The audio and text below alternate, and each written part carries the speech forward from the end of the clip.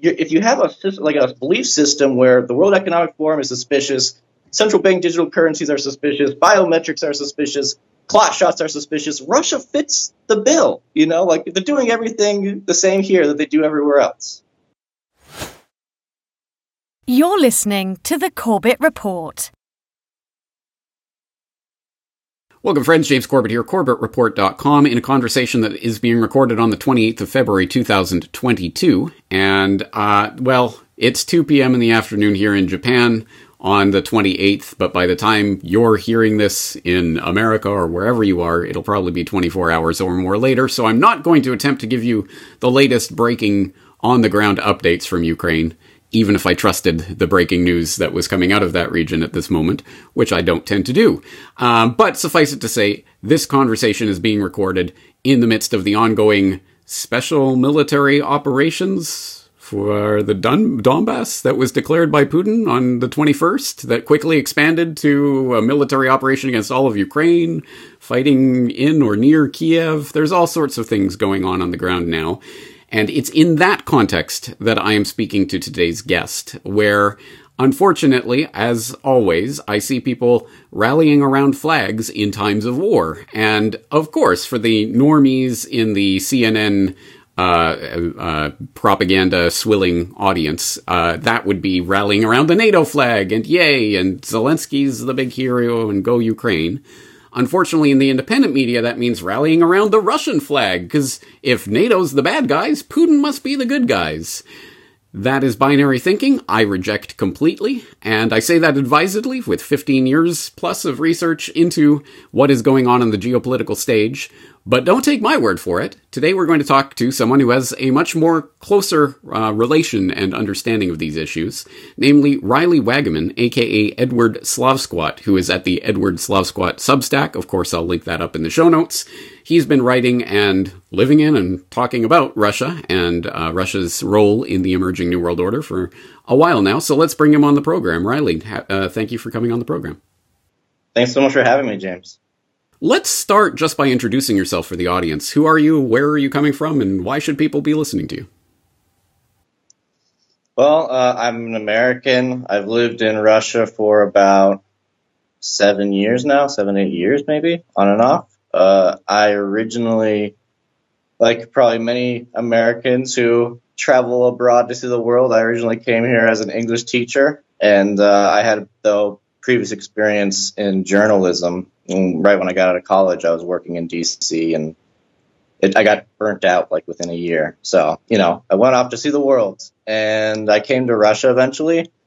And then I arrived, ironically, right when Maidan happened, basically at the very beginning of it. So I came at the beginning of the Ukraine crisis, and it was around this time I realized, well, maybe I shouldn't be teaching English. Maybe I should start writing, because Russia's now back in the center stage of the geopolitical arena, and it just seemed like a timely thing to do. And so I came to Moscow, and I started working for different publications, Russia Insider, also Press TV, which is Iran's state channel, as a correspondent in Moscow. And I eventually ended up at RT, where I worked as a senior editor, as they call me, but really I was just a pleb writer for about 4 years. And in June of last year, September of last year, I quit my job at RT and went solo with Substack. So you were right there in the heart of the Russian disinformation system. You were the Russian bot we were all warned about, and now you're coming out the other side. Interesting. Quite a journey. Yeah, I'm the Russian bot. Good to meet you. All right. Well, let's get into some of the work then. Let's just start right at the end. We'll start at one of your latest posts up on your Substack. War begins, but why? where you start by saying, well, Putin has announced a special military operation to denazify Ukraine, and you start asking the question, well, it would be very strange for Russia to use military force to denazify Ukraine if the above statements were not true, talking about Russian government supporting its troops from the Great Patriotic War, and the Russian government abhorring human experimentation and other vile crimes associated with the Nazi regime. But then you go on to point out some of the things that problematize that. Not only, of course, the exploding mortality rate in Russia, not because of COVID so much as the Russian government response to COVID, like so many other places in the world, but also specifically, you note, not only did the Kremlin endorse coercive medical experimentation on the population, aka the experimental vaccines, Putin claimed he had a moral duty to support a national medical apartheid system, a legislative initiative so unpopular that the State Duma was eventually forced to abandon it. Tell us a little bit about that side of the story, which I guarantee you are not hearing in a lot of the independent media right now. Yeah, so, well, if we want to talk about, should we start with vaccines really briefly, or let's start there? Yes. Okay. Yeah, so it's really fascinating how Sputnik V gets this sort of free pass, I would say, in alternative media. People either don't talk about it, or in some cases they even claim that it's some sort of big pharma, serum that stopped the depop agenda. Guys, the reality is that Sputnik V is maybe one of the sketchiest vaccines out there. The reason for that is not necessarily, well, for one thing, there's almost no real data on it because the Russian government doesn't even have a VAERS system, right? So at least in the United States, you have some way of gauging how deadly are these clot shots. In Russia, not only do they not have any sort of system for that, the Russian Ministry of Health has said that they can't release data on how many vaccinated Russians have died because it would discourage vaccination. Then a State Duma, so someone in the Russian legislature, requested the government to release the most recent Sputnik V clinical trial data. And they said they couldn't do it because it's classified trade secret. It's a classified trade secret to release trial data on Sputnik V. Anyway, we could even talk about Sputnik V for hours, but the point is that this is like all the rest of the shots is an experimental genetic injection that has not been proven safe, has not been proven effective, and Russia has adopted coercive policies that have basically forced Russians to choose between their livelihoods and getting this shot.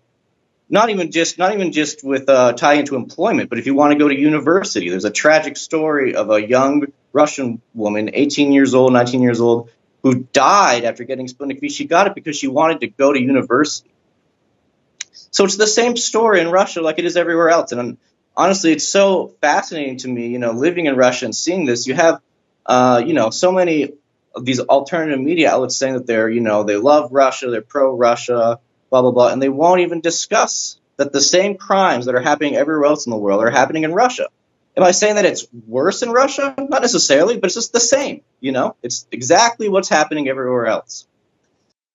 Almost like it's following some sort of, World Economic Forum agenda or something. But that's just a load of hooey. It's not like Russia and the Kremlin and Putin are connected to the World Economic Forum, right? Right. And then, of course, you could get into Sputnik. The reason why I say Sputnik V is one of the sketchiest vaccines, because if we want to talk about the World Economic Forum, Sputnik V's developers and financiers have direct ties to the World Economic Forum. Hermann Gref, who's the CEO of Sberbank, is a board of trustee member of the World Economic Forum. This guy, even though he's a banker, was in charge of basically putting the seed money down and setting up logistics for creating this vaccine. He was then given an exclusive contract to transport the first 8 or 9 million doses of the vaccine around Russia. The guy who funds Sputnik V is the CEO of Russia's direct investment fund. Kirill Dmitriev is a World Economic Forum young global leader, class of 2009. The ties here are actually pretty extensive if you really go into it. On top of that, Russia has agreements with AstraZeneca. They have an agreement with them, and the Russian government is invested in AstraZeneca through their Russian Direct Investment Fund. They are invested in a pharmaceutical company that produces both Sputnik V and AstraZeneca. They produce AstraZeneca here in Russia for export.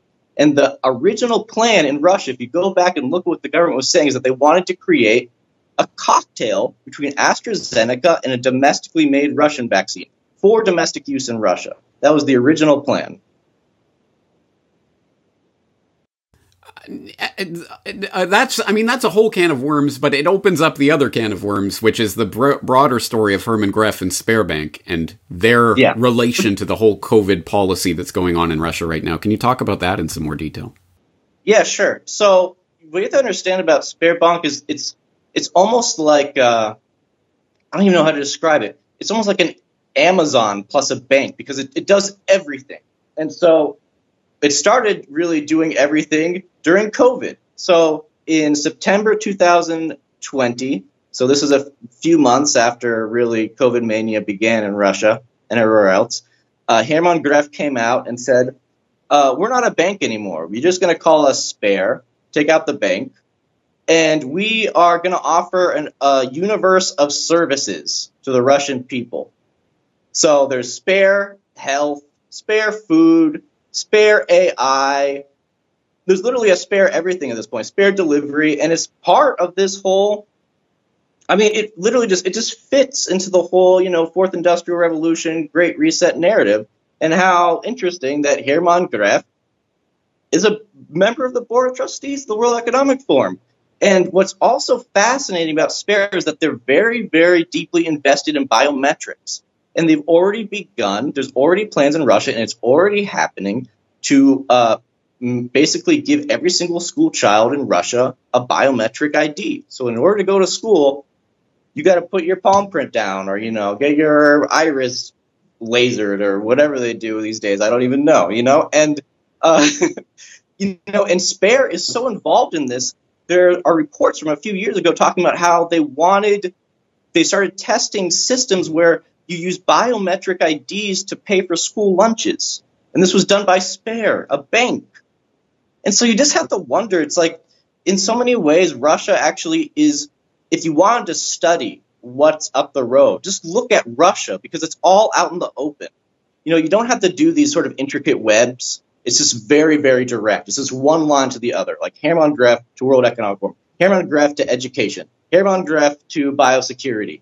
And you can do that across, with many different elements within the Russian government. So I would say, instead of looking at as Russia as this place where, that's fighting the empire, whatever you want to call it, like Russia, in my opinion, is not different fundamentally. What makes Russia different is that the Russian people themselves are very, very, very suspicious of their government. And this is just sort of, I think, something instinctive that they have because of their history. And so what makes Russia actually unique and different is that despite their government in lockstep with the rest of the world, the Russian people are very much opposed to it. And they have been basically since the beginning of this whole scam, And how about Herman Greff and Cyber Polygon? And wasn't Sberbank involved in Cyber Polygon? And we're supposed to be deathly afraid of Russian hackers, and yet here's this Russian bank that's connected into the Cyber Polygon event where we're just playing around, hacking, pretending having hack war games, guys. Oh, and so what's fun? This is a good one. Herman Greff also he's developing a cryptocurrency called Sbercoin, and he's doing it. I saw a Reuters report from last year saying that he's doing it in conjunction with JP Morgan. And it's supposed to be a stable coin, and which is so convenient because right now the Russian ruble is going crazy. It's like over 110 rubles to a dollar now. When I first came to Russia in 2014, it was 30 rubles to the dollar. 30.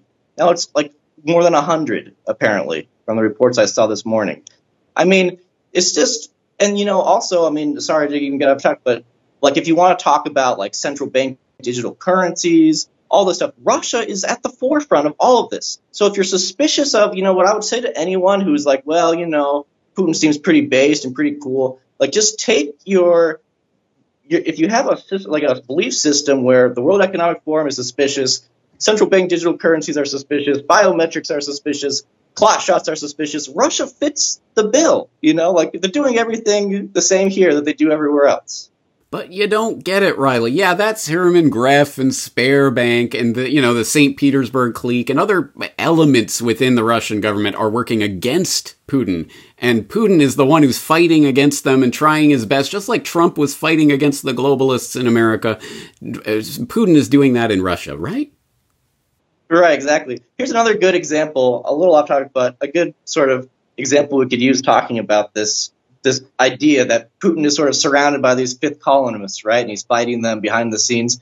One of the major players behind Sputnik V is this guy named Anatoly Chubais, who is a longtime thief who is loathed and hated in Russia.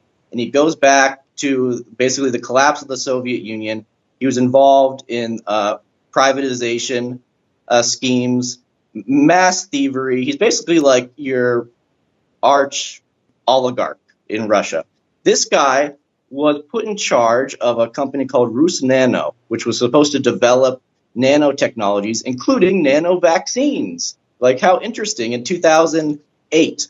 And the first thing he did was he partnered with the Gamaleya Center, which is the institute that allegedly developed Sputnik V. And he partnered with their director, Alexander Ginsburg, who was like, we could talk about that guy for hours.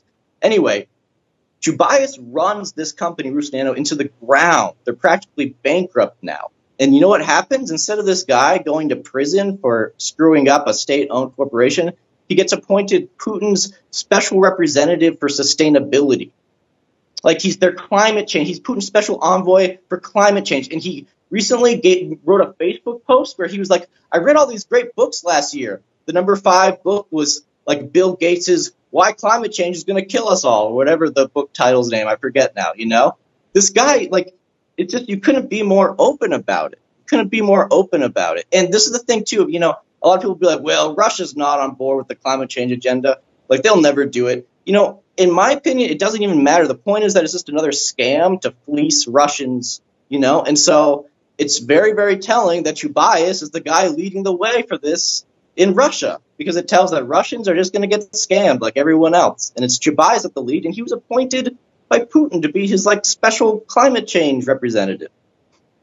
There's so much that we could talk about and that you have covered. So I really do hope people will follow the link to go and look at your Substack, where you've talked about all of these things and the QR codes and vaccines and all of the biosecurity implementation and the sketchy things going on. But let's turn more seriously, and I will attempt to play a real devil's advocate for a moment, to talk about the situation with Ukraine, because it is, I think, demonstrably true, and to anyone who's been paying attention for the last several years, if not decades, that NATO has been inching closer and closer towards Russia, encroaching into their historical sphere of influence, clearly aggressive in their posture, and clearly violating accords and agreements and nudges and winks that they've given over the decades. We won't expand to the east. Clearly that is happening right now. Those damn Russians keep putting their military bases closer and closer to NATO, as the meme would have it. So there is, I think, I would assume, a genuine concern on the part of the Russian citizenry, let alone the government, of an encroaching threat from the NATO forces. And I think that is coming to a head in Ukraine. And we have the situation in the Donbass with the Russian-speaking people who consider themselves at least pro-Russian, if not Russian ethnically, who are being clearly slaughtered in demonstrable ways. So this is a response to that aggression. How would you frame this, or how would you talk about this in a way that it doesn't simplify down to NATO good, Putin bad, or NATO bad, Putin good? Right. Yeah. Okay. Well, so first, just to clarify, I totally agree with your assessment. I'm not a NATO fanboy at all. Quite the opposite. What I would say to people who see it like this, that is, go back. This is what I would say to anyone. Go back a week ago and show me one alternative media analyst who said that Russia was going to intervene in Ukraine or, do a peacekeeping mission. They said it was impossible because Putin is such an amazing statesman that Russia would never touch Ukraine. It would only do it if it was attacked. By the way, Russia was never attacked. We should talk about that, though, because they made basically a false flag pretext to go in. I'll come back to that in a second. Russia, we went within a week from that will never happen to Russia had no other choice. Just go back and look at it's all there. And a lot of the analysts were now saying this is an amazing 5D chess move by Putin. A week ago, we're saying this was impossible, that this was madness, that anyone who thought this was a CIA shill.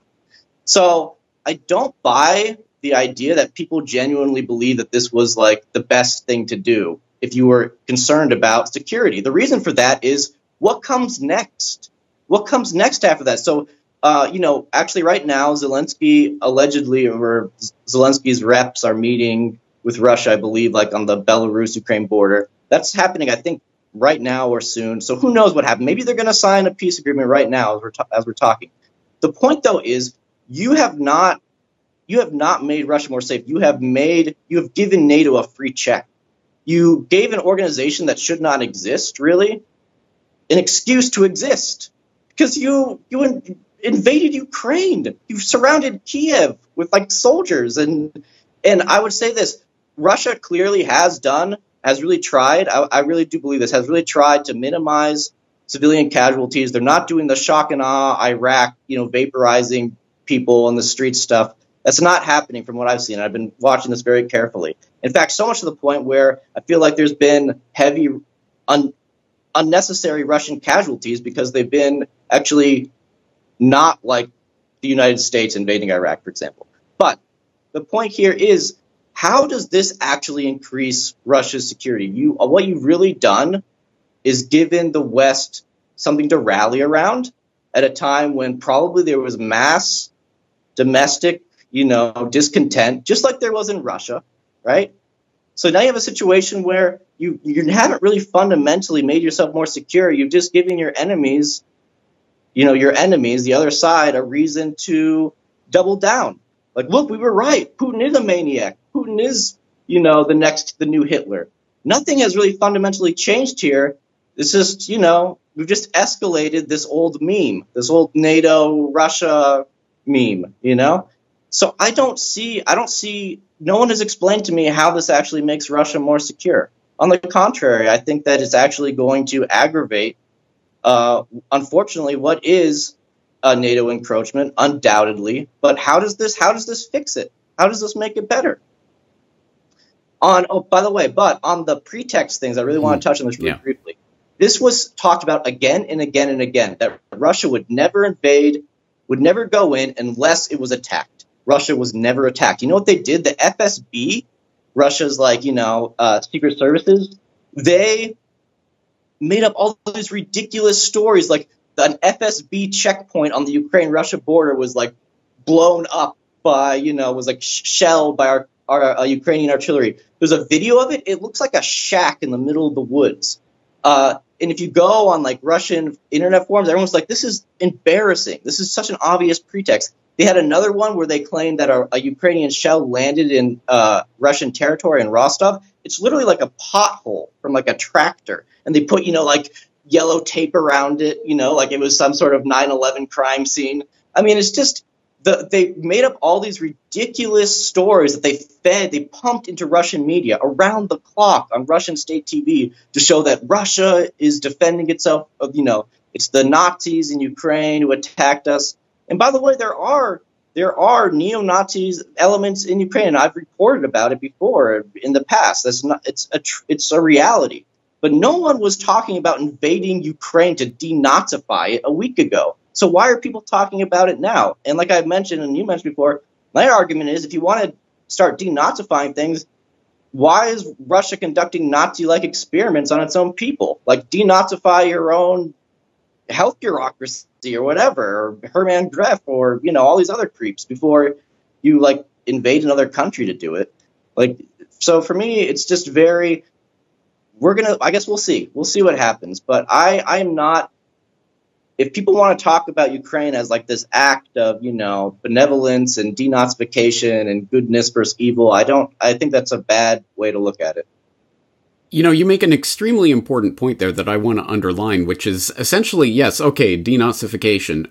But what does that mean? Because what ideology are you yourself promoting in your own country? And as you have pointed out, yeah, if you're doing the things that define Nazism, then what does that make you? In fact, actually, as you start a recent editorial, War Won't Stop Russia's COVID clown show, you know, by now you're probably aware that the leaders of Donetsk and Lugansk republics called for an evacuation of women and children to Russia.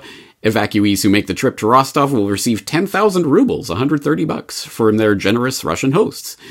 But that's not all they receive. More than 2 million rapid tests for testing Donbass refugees for COVID-19 will go to the Rostov region. And of course, if necessary, vaccination will be organized for refugees. Oh, how loving and wonderful. So yeah, there is that underlying and undergirding this whole issue. But I also want to get to the point of the Russian people, as you say, are perhaps instinctually, at this point, distrustful of their government and suspicious of what's really going on.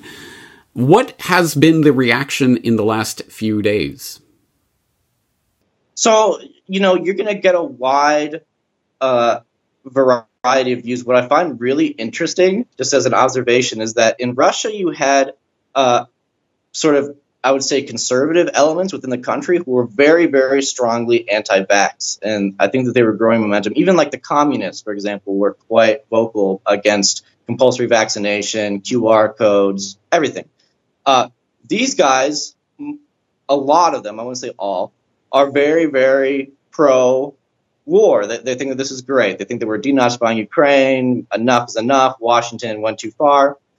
At the same time, you have these liberal elements in Russia who are like super pro-vax, couldn't wait to get the clot shot, you know, wear their masks everywhere. And they're super, super anti-war now. But neither side really makes sense because, for example, 2 weeks ago, you'd have like these conservative Telegram channels being like, the Russian government's trying to kill my kid with this experimental vaccine. And I'm like, yes, let's go, like send our sons into battle for like freedom, you know?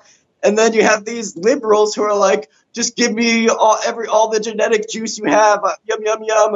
And then they're like, oh no, the government cannot be trusted. They're like lying to us. And it just shows like human nature. And that's what I really want to say more than anything is, the more time I spend in Russia, it's not even about Putin for me or politics or Hammer on Gref. It's like a Tolstoy novel. You just get the full range of human absurdity. And, more than ever now, I just feel almost apolitical. You know, it's just like we're just surrounded by madness and absurdity. And the actual Ukraine situation, for example, I have a son, his grandmother has been glued to the television watching Russian state TV for the last few days. And she came barging into my room with tears in her eyes yesterday because someone had sent her a video showing like dead Russian soldiers, you know, like strewn on the road and, you know, fires and explosions in Kiev.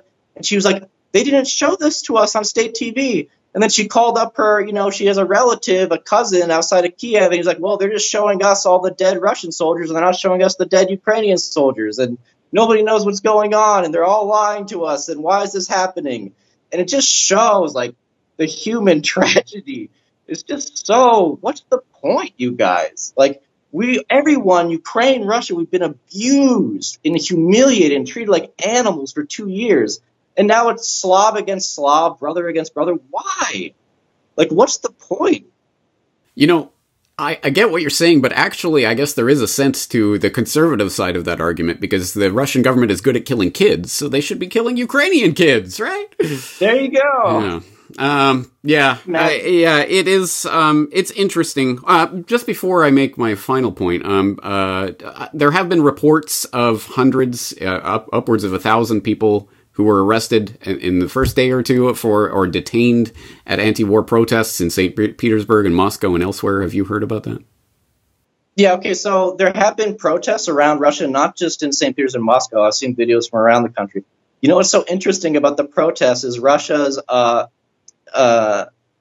Interior Ministry came out with a statement saying that you shouldn't participate in unauthorized gatherings because coronavirus is still out in the streets. And, you know, it would be very bad if you got coronavirus. I saw a video the other day of a Russian young lady holding a blank piece of cardboard, just a white like sign with nothing on it, and she was arrested and she was put in prison for 8 days. It's like, and this is the country that's going to denazify Ukraine. Like, I'm sorry, like, it's not about. I don't think like Russia's the most evil country in the world. I really don't. But it just doesn't make any sense. Like, come on. Like, I don't blame an average Ukrainian for being like, why should the Russians denazify us? Those guys are also like total jerks, Like, that's just, for me, that's just human nature. It's like, solve your own problems before coming into my country. Ding, ding, ding, ding. Yeah. If every country just abided by that principle, imagine what a world we could live in. And you raise another incredibly important point that I want to underline. Human nature. That's what it comes down to. It's so easy, and I get this, for people like myself who don't speak Russian, have never been to Russia. I can imagine all sorts of things about Russia and project all sorts of things onto Russia. But I like to think I'm inoculated against that, if you will, by the fact that I've lived in Japan for 18 years, and I can tell you, everything that people believe about Japan who have never been to Japan is wrong. Everything. People will tell me what they think about Japan, and it's like a different universe. Like, what are you talking about? No, you don't understand. So I get how easy it is to just sort of project all sorts of things. And Russia is such a different place, and Putin is this mastermind who's playing 15-dimensional chess, and everything's different, and the Russian people love their government, and their government loves them. No, what unicorn land are you living in? It's human nature. Corruption happens everywhere. And unfortunately, the crap rises to the top in so many of these systems. And I would say Russia is probably no exception to that rule. Again, it's not the most evil place that's ever existed, but it's not the best either. And I think people have a hard time with that, especially when they get so much binarized thinking in the independent media. And you raise another good point about no analyst that anyone was listening to was saying last week, oh yeah, they're going to go in and start bombing Kiev or whatever. Of course not. No one was saying that. And no one thought that would have been no one was advocating that. But now they are advocating that. The ones it's the only choice they have. There's no other choice. Yeah, exactly. It's anyone who doesn't see through this and doesn't understand that the war ultimately is the war of governments against their peoples. I just don't know what else to say. But I'll keep saying it, and I know you will too. At least until you're arrested and detained for your dissident activities. Tell people again about your Substack and how people can follow your work. Yeah, I'm just on edwardslavsquat.substack.com. I'm not really on social media, but you can follow me on Twitter, just Riley Wagaman, my name. So yeah, I mean, I haven't been writing recently because I'm literally in shock, just watching Russian TV and Telegram and just trying to comprehend what's going on. But anyway, soon I'll be writing quite regularly again, and so please come join. It's also, I consider, my Substack to actually be one of the few places where we're not going to ban you for disagreeing with us, which is often the case with Russia-related news sites. Like, you don't like Putin enough, ban. Like, you don't say what I think, ban. So it's not about all of us disagreeing, just trying to figure out what the heck is going on. I'm just trying to ask questions and figure out what's going on because it's crazy. It's getting crazy. It certainly is. Well, I've been following your work for several months now. I recommend other people check it out. It does offer a completely different opinion and perspective than you will get in a lot of the so-called independent media, and I appreciate that. Agree or disagree, at the very least, it's a different viewpoint, and I think that's important at these times where people are being herded into one pen or the other. So I appreciate you being there and for doing that work, and I hope we get to talk to you again. Riley Wagaman, thank you for your time. Thanks, James.